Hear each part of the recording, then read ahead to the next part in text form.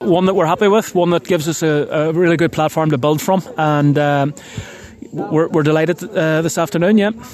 And that was a great start. You were rocked by the Derry goal early on, but your team adapted very well to the situation and took total control. Yeah, the response was the thing that has pleased me most. Derry are a team that are capable of doing that. I know that they've been down on their luck for several years, but they've got good footballers up there. We know that by their club teams and how well they do in Ulster competitions. So we know that they're littered with good footballers. If you're not at it, you will get rocked by them like we were. But it was all about the response for me, and there's elements that we can improve on to try to avoid conceding a goal like that again, but responding to it very positively, and it gave us the wake-up call that we needed on the day. Yeah, and then by half-time you're really in command.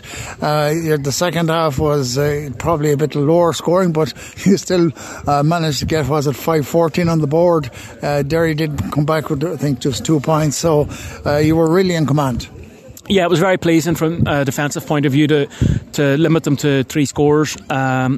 Going forward, look, I think we can be even more clinical. It's a case of ensuring that we're keeping possession of the ball until the pass is on, rather than forcing it, putting the ball over the bar and getting that scoreboard working, rather than going for the outrageous goals. So there's things that we can work on, there's things that we can improve. But look, I think the overriding feeling is one of elation with that performance today. Very, very good start.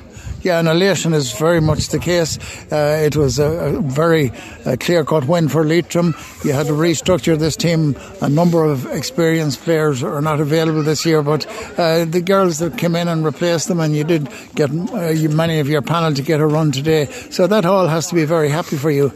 Absolutely. Look, there's going to be an evolution in any panel from year to year, and when a management changes, it probably is the green light for some players more than normal to opt out or to reassess their situation. So we probably did have a few more players to replace than maybe there has been in some time, but to be honest, we only deal with what we've got in front of us. In terms of the players that we've got available, we're absolutely delighted. They showed what they're capable of today, and in my opinion, they're capable of a whole lot more as well. So we're very optimistic going forward. Yeah, and indeed, you have 3 more games of 5 teams in this group. So, and I think the next game is a home game on Sunday. So it's a great position to be in starting off. Yeah, absolutely. Look, we wanted to take advantage of the 2 home games to start the league season. So we're halfway there. Our attention now will switch to Kilkenny, and again we'll be going to knowing that there's an element of the unknown coming up against a team that's got plenty to prove, and a team that's dangerous as well. So we want to ensure that our standards remain high and that we put back-to-back performances together.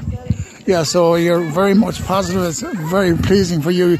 You've started off today in a relatively new team, but you had some experienced players, but it all worked out great. Yeah, it worked out great today, but look, we know that Rome wasn't built in a day either, and that the tougher challenges are ahead of us, but the first impression is a very positive one, and we keep working on that and keep building on that for the future now.